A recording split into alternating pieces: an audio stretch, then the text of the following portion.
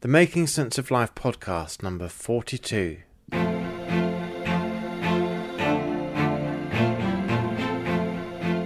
According to J.K. Rowling, life is difficult and complicated and beyond anyone's total control. The humility to know that will enable you to survive its vicissitudes. The Making Sense of Life podcast will not only empower you to navigate through a fast-changing world, but also to grow in body, mind and spirit. Inward change precedes outer transformation. As the ancient Greek author Plutarch once said, what we achieve inwardly will change outer reality. This podcast is sponsored by Logos Medical Legal. Sunil also works privately with senior leaders. Go to drsunil.com/corporate to find out more.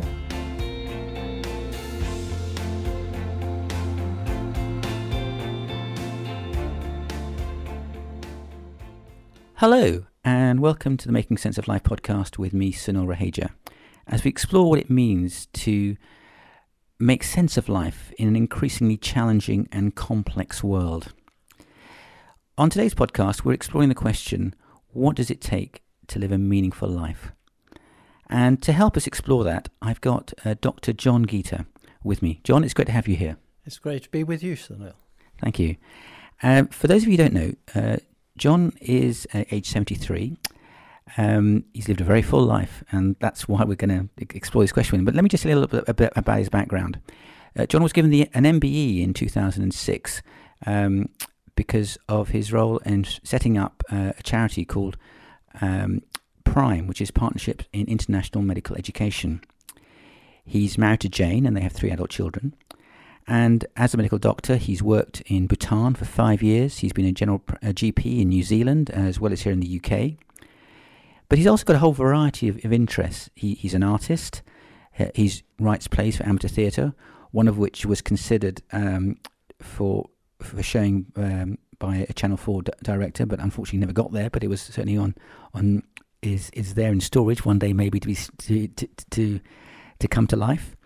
And he's also very interested in politics as well, local politics, and he had a role in enabling cigarette smoking to be banned from public places. So as you can see, he's certainly lived a very varied and full life.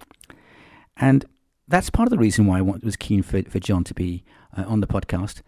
But the another very important reason that's really brought this, as it were, to head and into sharp focus is that in Christmas of 2017, John was told that he has a diagnosis of pancreatic cancer with secondaries in his lung and that he has a terminal illness. Now, back in Christmas time, he was told that he probably had 3 months to live. Well, by God's grace, we're well past that 3-month process. We're about 4 or 5 months later, and John is in good health. You're doing well, I think. I feel extremely well. Which we're very thankful for. And so John's going to explore with us about what does it take to actually live a meaningful life. And I want to start by asking you, when things go wrong, when you get a diagnosis like this, and you've had 3 diagnoses of cancer in your life, it's very easy to instinctively blame God. We explored that in a more from a biblical framework in podcast 28 with our interview with Chris Wright on the God I Don't Understand.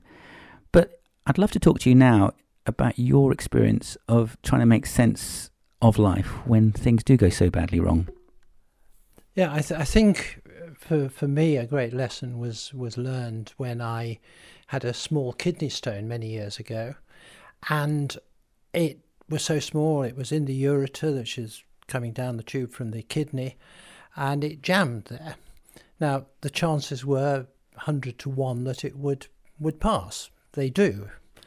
Except in my case, it's stuck. So 1% chance that it would get stuck, and it did get stuck. It did, and I did feel that. Why is it me? Why is it me? Why? Because it was going to be a very big and painful operation to put it right. 1 in 100, why me, God? And it was as if I heard God say, well, if it's 1 in 100, would you rather it was somebody else? Right, so would you rather have that or somebody else? And tell us more about that. Well, I suppose my human reaction would be, yeah, let it be somebody else. But then I thought, no, actually that's wrong. You know, we are human. We take for granted the blessings that our humanity gives us. We don't often say to God, "Oh, I blame God for this lovely sunrise." We say, when we do think that way at all, we say, "Thank you, God, for this lovely sunrise and the pleasures it gives."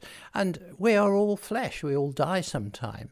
But the thing is that if you take advantage, I mean, I read a book once that had one of the characters, some bad things had happened to him, and his response was, "Well, we've done nothing to deserve life, you know, and just one first breath of air, you know, we've done nothing to deserve that. One smile on your child's face, we get so much more out of life than we've ever deserved." Yeah. And yet, so we ignore when the good things happen, or we take them for granted, or we feel that we deserve them, and yet the moment something goes wrong, like little children, we're quick to blame and quick to find someone to say it's your fault, and often it's God who gets the blame. Okay, but you've had 3 diagnoses of cancer in your life. It was colonic cancer in 1997 when you lost your spleen, breast cancer in 2010, and then your pancreatic cancer was first diagnosed in 2014 when you had what's called the Whipple's procedure, when you had a large part of half of your pancreas removed.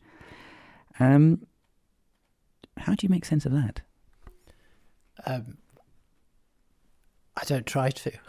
Okay. I don't try to. I think, you know, why? I've got no genetic propensity. I've lived a pretty healthy life. I've been living 5 years in the Himalayas, of which probably 2 months a year was spent trekking, going to outlying villages and things. That was in Bhutan. That was in Bhutan. I was very, very fit and healthy then, except a bit malnourished. No, I think one has to accept that things can come out of these illnesses. I mean, I lost my spleen. Yes, tell us about the loss, because that's strange thing. Well, not strange things, but it had an interesting series of events happen from losing your spleen, having had colonic cancer, and how it sort of took your career in a different direction. Yes, because, you know, people can survive without spleens, and so when the surgeon told me that my spleen had been involved with the original cancer and had to take it out, I thought, well, it's no big deal. And then the microbiologist said to me, "Well, have you thought of whether you could continue as a GP, because your immunity will have been severely damaged? And, you know, if you see a child with a stiff neck who's being sick, would you go near them when you might catch meningitis? Because they have quite serious consequences for you." So they pensioned me off from the NHS, which was, well, it was in many ways good because I got a full pension, but it also meant that my long-term ambition of actually returning to the Himalayas when my children were through university and working in frontline service for the really poor and needy of the world was also dashed, because that was out of the question. So my life changed direction and has taken in a way that I could not have foreseen. And so that was, in a sense, how Prime got set up then? It was, yes. I was just, I'd already been given a vision for including the spiritual, the emotional, the ethical within standard biological medical education. And we were starting to run 1 or 2 courses for GPs in the south of England, one of which was announced as the best course ever by the faculty newsletter of the RCGP. Wow.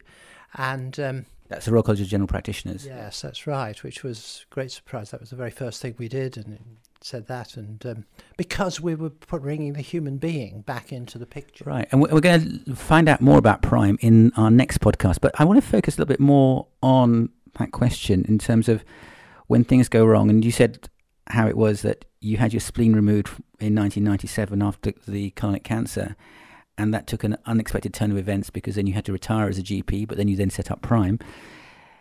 But also in another way that when things go wrong, you also, in 2014, I think it was, when you had the pancreatic cancer diagnosis, you went away from the hospital and you hit your head and you had something what we call a subdural hematoma, a big blood clot on your brain. I'd actually hit my head about 5 weeks before, which wasn't severe enough to knock me out. So, I thought, well, that was a stupid thing to do. But when they told me I needed the big operation for the pancreatic cancer, they were going to do a full body scan to make sure there weren't any secondaries from either my breast cancer or my colonic cancer before they embarked on such a major operation. And I just asked them if they would include the head in it, because I'd had this bang and they'd already put me on anticoagulants. And so they said, well, that's no problem, we'll do that. And I went through the whole of the pre-surgical examination, just 10 days or so before the operation was due. And they found nothing. I had the scan, and the radiologist said, oh, that's fine, you can go. And I was driving on a very busy... So this is immediately after the appointment, you're driving home? Yes, I was driving home the 80 miles from Guildford to Hastings. And I got a message on my mobile phone saying, report immediately to your nearest A&E. Wow. And that was because they had looked at the scan and seen that So they looked at it a second time and re-looked at it? Or? Yeah, well, I think it takes the time to get the whole picture process. I don't know much about scans, but they had seen this huge blood clot on my brain, which was, they showed me the thing, it was enormous. And the strange thing was, I did manage to turn the car. So you turned the car around, yeah? I turned the car around. By the time, 15 minutes later, when I got to the hospital, I couldn't put it in a parking space. And within an hour and a half or 2 hours, I was actually paralysed down my left side. Wow. And semi-conscious. And that would have happened on the motorway. Driving home in rush hour, it would have been the most awful thing. Yeah. Now, the timing was just phenomenal. So, because you had to go on and have urgent emergency surgery to your brain. So, yes. If we go back to our initial question, when things go wrong, we very quickly blame God, and yet there's a certain mystery about it as well, because of the whole timing of it. And so you could see God's hand in protecting you as well. And protecting other people. It would have been carnage on the M25 in rush hour if I'd have continued driving. So I don't know. Life is a mystery. There really is. And you have to accept there's so much good mystery in life. That along with that, there are adverse events. But in my experience, God has always turned the adverse events into something even better. That's wonderful to hear. I mean, yes, I think a quote that from I think it's from Johnny Erickson Tada is that God permits what He hates to accomplish what He loves, and that partly explains the mystery. But obviously, as we say, there's lots that we don't understand. No, and you do encounter some people who say, "Well, that is not my experience," and I've treated patients, particularly out in Bhutan and some of the poorest people in the world, the Nepali road labourers, and you think, what's good about their lives? And that just makes me more passionate to actually make their lives better, because I've had a very good life, despite all these cancers and things. My life has been overwhelmingly a blessing to me. Wow, that's really encouraging to hear. You say you believe God has a plan for your life. You have to listen and then obey. What do you mean by that? I've never been very good at obeying. Oh, right, really? Okay. I was temporarily suspended from school because I insisted on breaking school rules that didn't have a moral basis to them. I just to the daring of it, which wasn't very creditable. But no, I think if you entrust your life to God, you have to trust Him, and in some ways, it is one of the things I learned when I went to acting classes to learn a little bit about deep acting. Was some of the exercises were just like falling backwards into somebody's arm, just to develop a sense of trust and reliability. And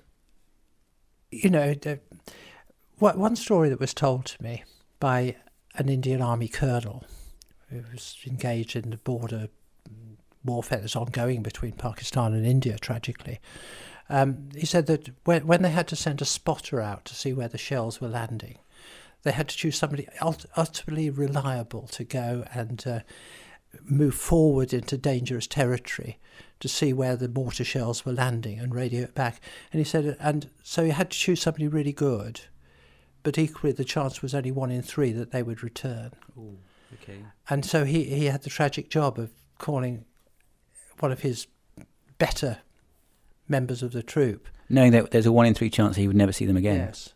And he said he had to say that, but inevitably they would salute and say, "Thank you, sir." Wow. Now, I think it's an honour to face hardship for God, because we've done nothing to deserve life, and one breath of air, one smile on your child's face, as I read in a novel by an Australian author called Colin Morris, I think. But, they are infinitely pleasurable, and we've done nothing to deserve them. So we so easily forget the good that we have, and we're quick to blame. But let's just, if we think about your life. I remember you told me before this podcast that you did your A-levels and you were going to do geology. And then you asked yourself the question, is this really what God wants for me? Yeah, I don't know why. During my teenage years, I shifted in and out of being religious and a complete scientific atheist. And I was converted by a snipe, but that's a totally different story. The only person who's ever been converted by a bird, I think. What you saw a bird and you thought that? I saw a bird doing a ridiculous mating dance. It goes up into the air and then just folds its wings and drums its legs together and just levels out before it crashes into the ground. I thought, well, doesn't that prove that God can't exist to make something so stupid as that? And then I thought, well, no, the fact that the snipes do that and don't fall into the ground means that God rescues them. And so I said, you can't prove that God exists or he doesn't. But so the only choice really is to stake your life on one or the other. It's a bit like, and ultimately we do on one or the other, without whether we are consciously aware of it or not. And I said, so I'm free to believe, and I felt so happy. Right. I'm free to believe, and you go through periods of doubt sometimes, but ultimately you have to stake your life on something. So if we go back, so you're doing your A-levels, and you said that you pray till 3 a.m. Should you, what does God want you to do? Oh, yeah. So back to the question. Yeah. No, I didn't get an answer. And that happens to so many of us so often, doesn't it? But the next day, when I got home from school, my mother had a visitor, and she said, "What subjects are you doing?" I said, "I'm doing geology, physics and biology." She said, "That's a very strange set of subjects to do. I want to be an oceanographic paleontologist." Ooh, that's a big word. It would have been wonderful, the start of the oceanographic oil exploration. Oh, right. But I just found myself saying, "I want to be a doctor."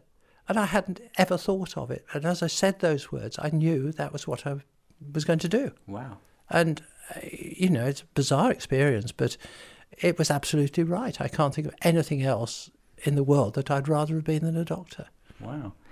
And then there's a sort of interesting series of events, really, wasn't it, after that? I think you were offered a place at Cambridge, but you had to be 18, but you were only 16 or something like that? Yes. You did these A-levels very, very early, and then but Birmingham offered you to go at 17, so off you went to Birmingham. You decided to go at medical school, you'd be an orthopaedic surgeon, but then that sort of went in a different direction as well. I suddenly felt unsettled just a month before I was going to start an absolutely ideal rotation, which probably had never existed before they offered it me. And I prayed, I thought, but I did medicine because I wanted to do something in the developing world. I wanted to do something for people who really needed medicine.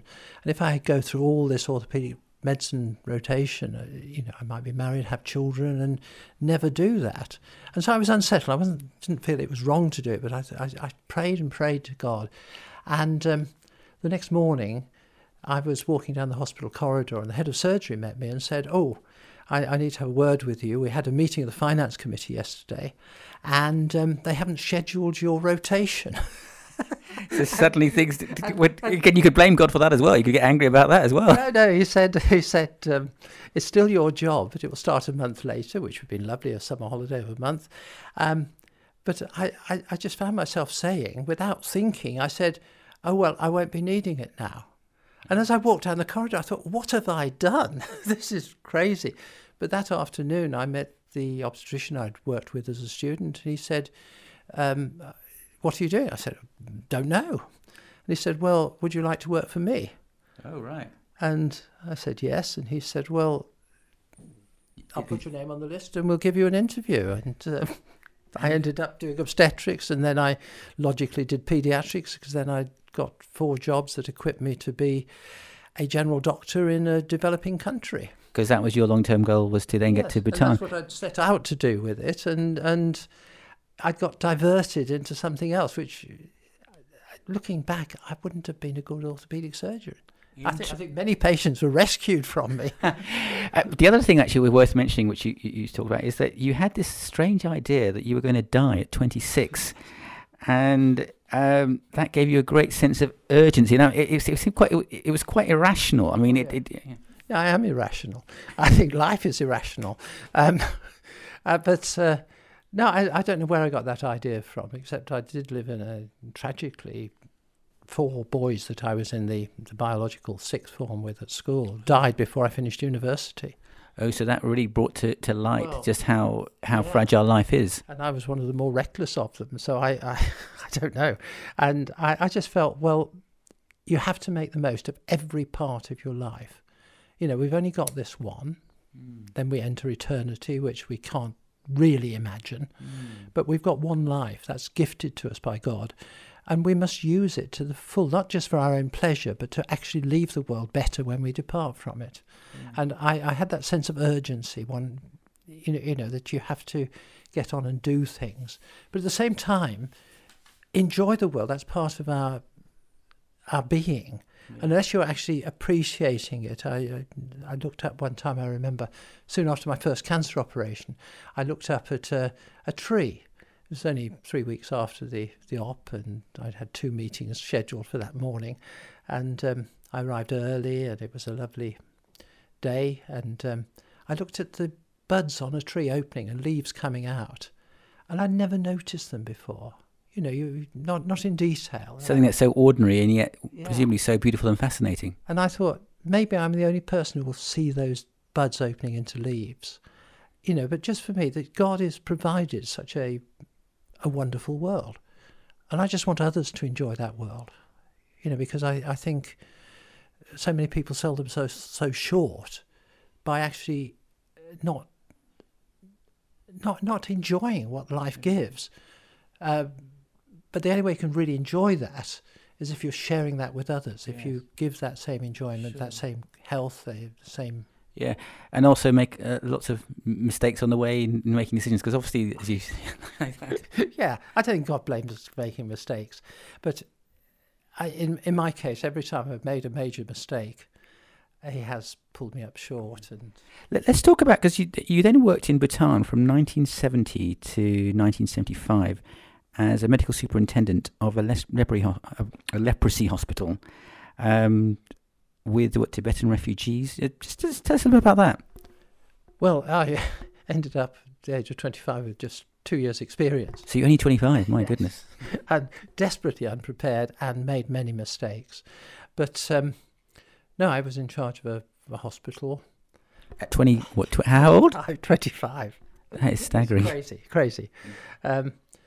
But one of the responsibilities was 2,500 Tibetan refugees who'd fled from the Chinese persecution in Tibet. And they were an amazing group of people, because they'd endured all sorts of hardship and stuff to get out. And yet there was a resilience amongst them, which surprised me.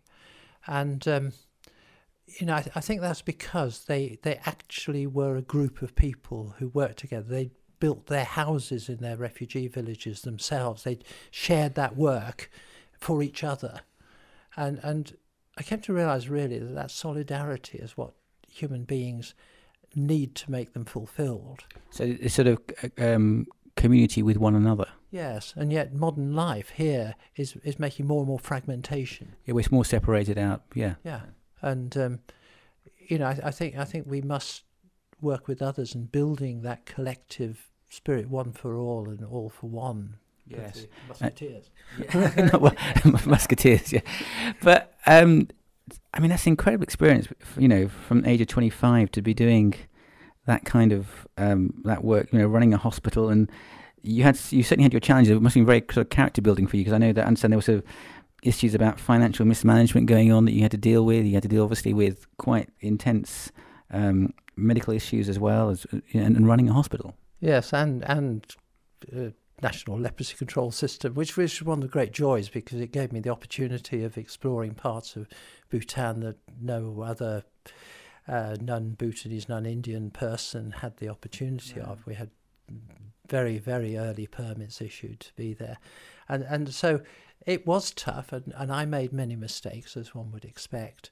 There were all sorts of difficulties, but there were great joys, and it was something which I could never have imagined. And, so many of my classmates at medical school said, "Oh, I wish I could do something like that, but I can't afford to." Well, I had no more money than they did. And now when we had our 50th reunion the other year, they are saying, "Oh, I wish I'd done something like you did." It is interesting. It's amazing how life turns out and where things go. Let's just move it on a little bit, because let's go back again. Obviously, you have this terminal illness, you have this diagnosis, and we're very thankful that you're in good health currently. What would you say to someone who is facing a terminal illness and is scared? I would tell them it's quite right to be scared, because you're approaching the unknown and perhaps the unknowable. I think people might construct all sorts of religious scenarios, but we just don't know, because we pass from our comfortable four-dimensional universe into something far, far greater. And that's where I've found great joy in starting to understand quantum physics and just realize... Yeah, tell us about this quantum physics. I can't. I'm not the right person to tell you. I've only got a vague understanding. But it is just the thing that, our senses allow us to detect certain things which are compatible with a four-dimensional, three-spatial world. Yeah, so we live in a three-dimensional world, and yet there's much more to what we can see, touch, and feel. In the same way, probably, as if someone were to talk about radio waves or Wi-Fi, radio waves 200 years ago, or Wi-Fi even 30 years ago.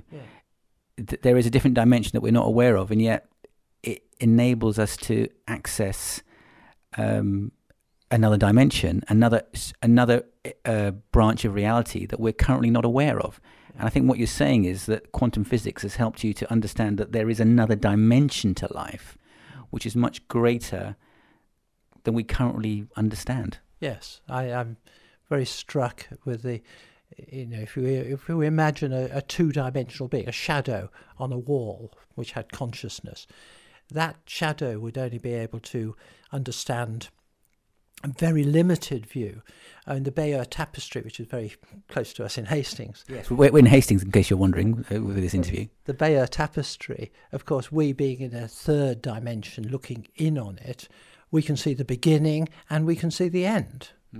But neither the Saxons nor the Normans at the start of the Bayeux Tapestry could know what was awaiting the end.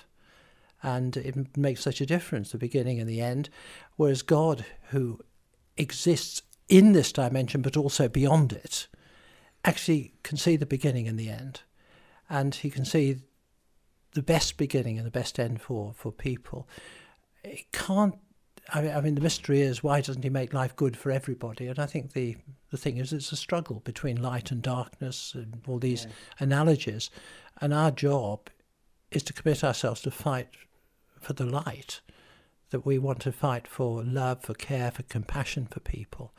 And ultimately, your life is judged not by what your religion is, but whether your heart obeys the law that God has written in it, as the Apostle Paul writes in the 2nd chapter of Romans, so that you find yourself doing that which God requires, that you don't do it because it's a law, you might get a reward, but because it gives you joy to be serving a God who loves the people of this earth. And it's difficult to explain that until you actually allow God to come into your heart. And I'm not a great religious fanatic. I think there is things we could all learn from each other of different faiths. And in fact, being part of an interfaith forum has given me a great deal more understanding of my own Christian faith, and broadened it and deepened it. But I think people I feel saddest for is those who struggle to find God and somehow don't. People who don't look for God, I don't know. Yeah, it's hard to make sense of life if you haven't got a infinite reference point within which to make sense of that. Yes, I praise God. I mean, as I said, I was an unbeliever, and and then God imposed Himself on me, and I just thank Him for that, because I have lost faith once in my life, and I know how dark it was, and I think I might actually have committed suicide. Whoa! It was so without God, life, because ultimately life is futile. If we're born by an act committed by our parents, and so we're just biological, and when we finish, it's meaningless. And yet, committing one's life to God gives a purpose, it gives a meaning, and what is much more, it gives direction and power to do those things which He's told you to do. And just using that example of biotapestry, I mean, a more modern example would be, if you think about a movie, and I've found this very helpful, is that if you look at a single scene in a movie, the hero or the heroine may be going through a very difficult period, and it may make no sense, and it can be terribly tragic, and yet when you see it in the context of the whole movie, then it makes sense. And we granted that life is a mystery often, and sometimes things don't make sense even 5, 10, 15, 20 years later, but we hold on to the fact that somebody can make sense of it, even if it's not us. Yes, I think that's right. We play a part in a much bigger picture, and the Bible is full of those promises that you don't understand now, you can't understand now, because you're not sure what's going on at all. But if you there's another dimension, if you like, of reality that we're just not aware of. That's right, absolutely. And I think a vague understanding of quantum that I have has just made so much of the Bible come alive. We've got to get out of a sort of medieval picture of God and Christ and everything else, and come to what actually the New Testament actually says, and interpret that in our modern understanding, because then it becomes so quantum, things can pass through walls, and yet as Jesus passed through walls as well. Yes, the resurrection, when he lived in both the eternal dimension and the temporal dimension. So in the same way that Wi-Fi and radio waves can move through walls, that's right. So did Jesus. That's right. And just as we can make shadows, two-dimensional impression of ourselves, we can make those move on a flat surface, because we're outside that dimension, God's outside, and we exist in Him in a way touching onto that further dimension, so that if we put ourselves in His hands and trust Him, and all this thing about driverless cars now, my son who's involved in that development assures me that they're much safer than those with drivers in. But we have to trust them. We have to trust them. That's right. Okay. Anything finally you want to say? I mean, obviously it's a huge subject, but anything you'd want to say to someone who's facing a terminal illness and is scared? Any other final comments on that? Well, I think it's right to be scared. We don't know. When I first had the diagnosis for a short period of time, a matter of hours, I really was quite devastated. Mainly the thought of leaving my wife, my children, everything else, and then I don't know. Then I felt an incredible reassurance. I've had so many people praying for me through the Prime Network all over the world, and people in desperate circumstances, some of them in battlefields and things, praying for me. And golly, that is so affirmative. There's this family of God that we have, of people who are all dedicated to making the world a better place. And that's the hallmark of true Christianity. And I think that power of God flowing through people who actually love others. It said God so loved the world that He gave us His Son. He loved it. And although there was a terrifying circumstance that accompanied that love, most of us, for somebody we would love, we would give our own lives. Yes. And so I said, with the cross as well, the cross appeared to be such a terrible thing, and yet it's from that cross and from that death, life flows. Absolutely. John, let's move on, because there's an author called Bronnie Ware, and she's written a book called The 5 Regrets of the Dying. And she goes through, she's a hospice nurse, and she noticed in her time with people who were terminally ill and dying that there was a pattern with the kind of regrets that they had. And I'm going to run through those 5 regrets. And the key thing about them is while there's life, there's always hope. I think you said to me something about this, is that the last day of your life is always the present, or something like that. Yes. It's always today when you die. Yeah. I mean, there's no other time. You don't die yesterday. You don't die tomorrow, because it's always today when it happens. Yeah, and we're always living in today. So Yes. we're recording this sometime in 2018, but you may be listening to this in 2019 or 2020 or who knows when. So it's always today. Yes. So what Bronnie Ware did was she found that there was this pattern, these 5 regrets, and I'm going to go through each one. I'll read them out. I'll read the 5, and then we'll go through each one, really. And obviously the key thing is to ensure that you don't leave this earth without having sorted these out, so that you don't have these regrets. So the first was, I wish I had the courage to live a life true to myself, not the life others expected of me. The second was, I wish I hadn't worked so hard. The third was, I wish I'd had the courage to express my feelings. The fourth, I wish I had stayed in touch with my friends. And fifth, I wish I had let myself be happier. Let's just go back to those, John, and you very kindly agreed to sort of reflect on your life in these ways. So the first one is, I wish I had the courage to live a life true to myself, not the life others expected of me. Now, from what we've heard of you, you've certainly done that. Well, no, I think if I'd lived my life as I determined it, I would have had I'd probably achieved something, but it would not be what God has enabled me to achieve. Yeah, because I remember you said to, because if you'd gone into geology, that your colleagues with geology sort of, well, you tell me about that. I know my one friend who decided to do exactly that topic, he ended up with his own oil exploration company, his own ski lodge in the Rockies, and all sorts of things. But I love fossils as a hobby. I've got quite a collection, but you know, I think life is to do with people more, and you know, people who are geologists and bringing us advantages from that. Well, that's great, but that wasn't your calling. It wasn't my calling. I would not have been happy, and so always questioning: is this the right path? There was a passage in the book of Isaiah in chapter 30 that really struck me. In fact, it's a long story, but it played a big role in me, and it says. You will hear the voice of your teacher clearly when you would turn to the right or turn to the left, saying, this is my way, walk in it. Yeah, that's fascinating. And obviously, as we've heard from your life story as well, is that God keeps guiding one step at a time. I think I'm like a disobedient dog that has to be called back to lead. And he said, no, okay, you've explored that, you've had fun. But he said, now, this is what I want you to do. Okay. The second, I can't deny that. I mean, just the second was, I wish I hadn't worked so hard.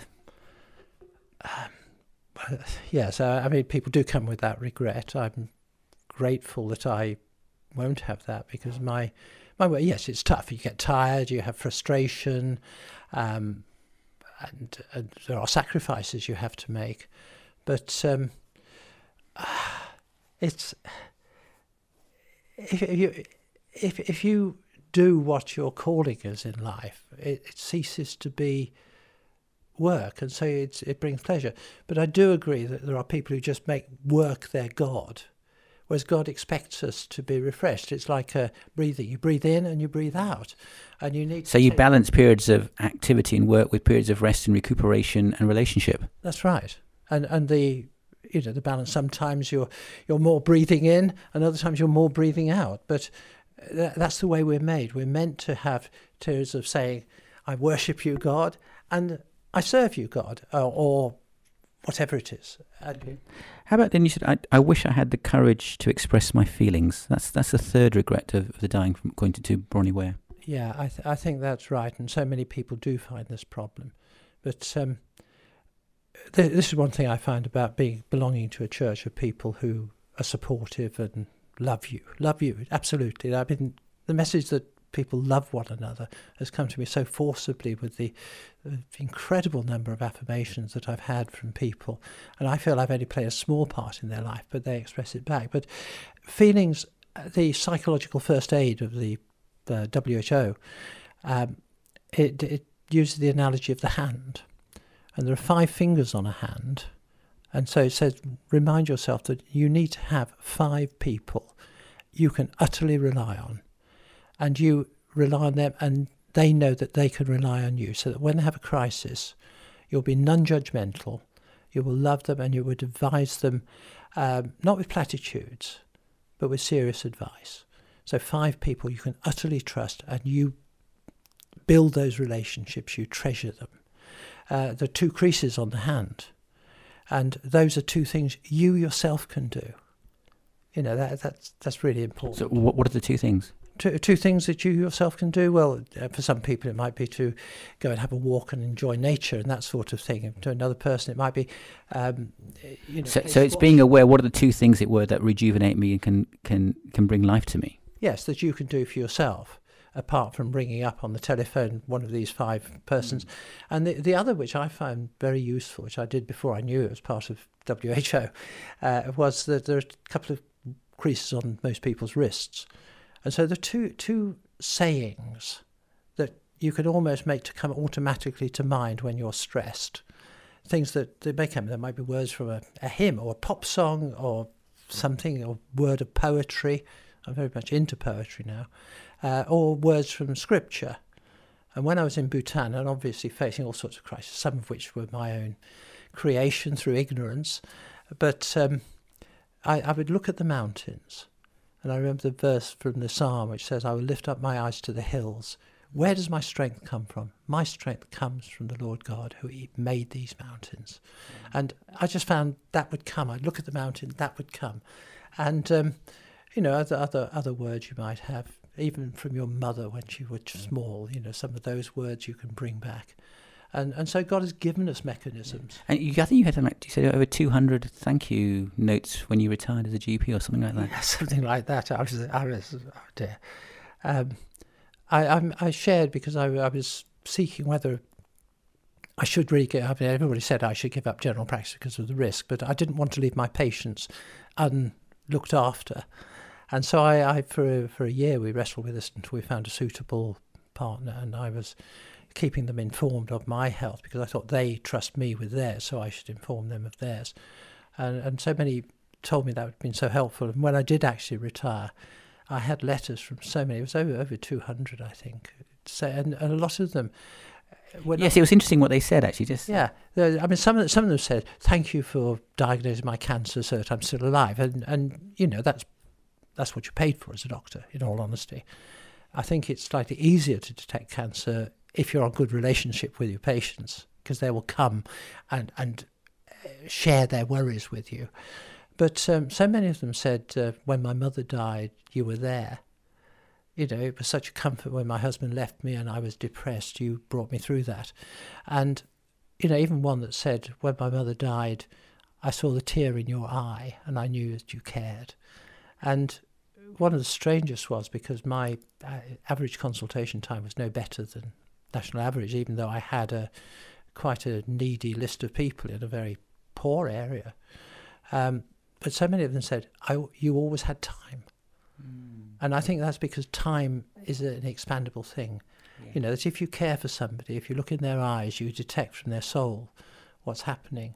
And time expands. And, people would think they'd had, after 6 minutes of a consultation, they said, well, we've dealt with everything we need to, doctor.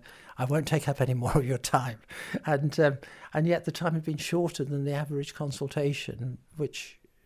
And as a doctor, I would say, if people have to keep on coming back and back and back, they've either got a need that they've been reluctant to tell you and you need to explore it, or you just have not given them time to express what it is in the first place. And if you do that, in fact, the total time that you take is much less if you deal with it because they know that they can trust you, know that you will understand them.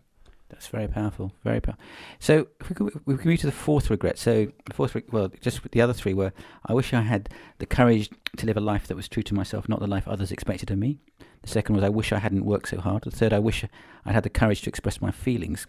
The fourth is, I wish I'd had stayed in touch with my friends. Absolutely. That's one of my regrets. And at this time, it's been an enormous pleasure of reunion with friends, and we're meeting with people, and of course this is where the blessings of the modern age is, with Skype and things, and having taught in 28 different countries over the time of Prime, I've got friends all over the world who are wanting to be in touch.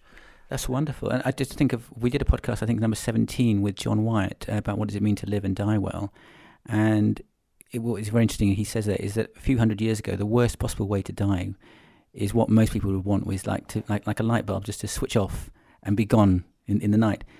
And yet that's the worst possible way to die, because you haven't got opportunity to say goodbye and to finish off unfinished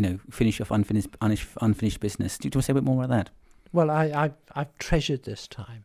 I mean, I'm conscious in my life, one thing I can't put right, what's my regret is that I have hurt some people in my life. Like we all have. Yeah, and I've done things which may have caused pain to people. And, if I could put those right, I would love to. But I can't, so we just have to yield those to God and say, God, I'm sorry for this, and please... And that's why we need to live by grace, and that's why grace is so important. But... No, I think staying in touch with friends, I mean, that's one of the problems with travelling the world like I have been. You do lose contact with people. But I found this period that I'm going through now is wonderful. I'm seeing people, even this week I'm seeing people I haven't seen for a long time, and we're communicating on Skype. But just before this, there was quite a long Skype call with somebody I've not seen for a long time, and that's wonderful. But do make contact again. If you're dying, make contact with your friends that you've lost touch with from years ago, if you can. Because it's relationships and friendships that make sense of life. The fifth and final regret that Bronnie highlights is, I wish I'd let myself be happier. Yes, yeah, there's not a lot you can reply to that, except to say, even now, you can find happiness in the love of people around you. Just deepen relationships even at this stage. The glib answer is, put yourself right with God. That's a glib answer, because that's one of the most difficult. But it's too much. It's too short an artist thing to say that's such a huge subject. Yeah, I think. One of my greatest pleasures was when I had an 80-year-old nun who was dying and terrified, because she never actually met a God of love. She was an 80-year-old nun and she'd never met a God of love. That's right. She lived in a convent with some very godly nuns, but this one, she just kept her feelings to herself all the time, and she was terrified of God, and that she believed she would go to hell. Strange. So she didn't understand grace. She didn't understand what Christ had done for her, even though she was a nun and was 80 years old. That's quite tragic. I know, but she saw me there, and she thought I was a priest, and said, "Pray for me, Father. Pray for me, Father." And I thought, well, I'll pray for her. And just as we were praying, I don't know, something happened, and we came into the presence of Jesus. And it was the most remarkable experience of my life. And the Mother Superior said, that was wonderful. She'd been terrified. And after you prayed for her, she died 2 days later with a smile on her face. Oh, that's beautiful. So it's never too late to find true happiness. Yeah, I think that's the message. It's never too late to find true happiness. So just to summarise those 5 regrets again, I wish I had the courage to live a life true to myself, not the life that others expected of me. The second was, I wish I hadn't worked so hard. Third, I wish I'd had the courage to express my feelings. Fourthly, I wish I'd stayed in touch with my friends. And fifth and finally, I wish I'd let myself be happier. Now, John, our final question is about, what are you looking forward to about death? We talk about on podcast 29 with an interview with Chris Wright on what happens at the end of the world. But I want to ask you that really personal question. it's a question that we don't. My goodness, you don't really ask in everyday conversation, but you've been gracious enough to do this interview with me and to share with friends and family around the world and people who don't even know you at all in struggles that they're going through. So I want to ask you, what are you looking forward to about death? I suppose if I'm truly honest, I would say I hope it comes later rather than sooner. I intend to live until I die. Many people give up halfway. They let the end come before they die. And I don't intend that. I don't know is the answer. I believe it is something more wonderful than all these pictures in the Bible, but no one can perceive what eternity is. Yeah, I think it's going to no eye has seen, no ear has heard what God has prepared for those who love him. No, because we become one in spirit with the Almighty. We pass from this very limited dimensions in which we live into something which is greater, and that's one of the great things about quantum science, that it is looking for this multi-dimensional universe, which seems to be the only explanation that can be found. And we pass from the reality of this world, which is for some people very painful, other people it's wonderful, but overall it's a marvel. But we pass from that into something which we can only perceive, and that's where, I thank God for some of the brief revelations of something more. I mean, Paul talked about himself as being ascended to the third layer of heaven, which goes very much with Einstein's concept of a multidimensional universe, where your other detectors, rather than just vision and smell and hearing, actually start to operate, and you experience something beyond any comprehension. And I don't know what that's like. We can't actually perceive it except in encountering God in worship sometimes, and in the eyes of people. And there is something spiritual which we enter into in a way that we are then able to live in it, rather than just perceive it as something that is there, but we can't really get our hands around it. We're actually there. You mentioned to me something about a character called Reapy Cheek. Oh, yes. He's my character.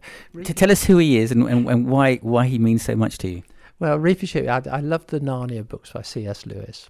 And in fact, I used to, when I was trekking long distances in the Himalayas, I always carried 1 or 2 Narnia books with me. And there's a character in that who's a mouse.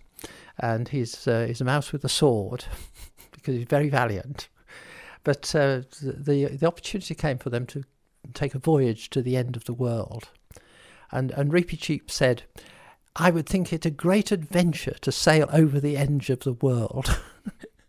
And I think that is life. I've had far more opportunity, far more experience of many people, wonderful people I've met, wonderful places I've been to. And I've had a life well beyond anything I could be able to deserve. And all I can say is that in those brief glimpses of the goodness of God and of what we label heaven, but it's not a place we go to when we die. Heaven comes down to earth, is that thing? We move from one dimension, one sense of understanding into another, and whatever that is, it's going to be way more than what we can imagine or think of. So, yeah. So from one adventure to another. Yeah. So I wanted to put off that adventure for a bit, because I've got people I love. I've still got a lot of things I want to do, but I feel now into my 5th month. I've had a very healthy time, a very enjoyable time, and I intend to go on with that as long as God allows it. As long as He's got things for me to say, to do, and to accomplish, I will go on. Thank you so much, John, for doing this interview with us. We so much appreciate that and appreciate you, and we thank God for you. Thank you. It's been great talking with you, because I do enjoy your podcasts. I think they bring great enlightenment. So thank you.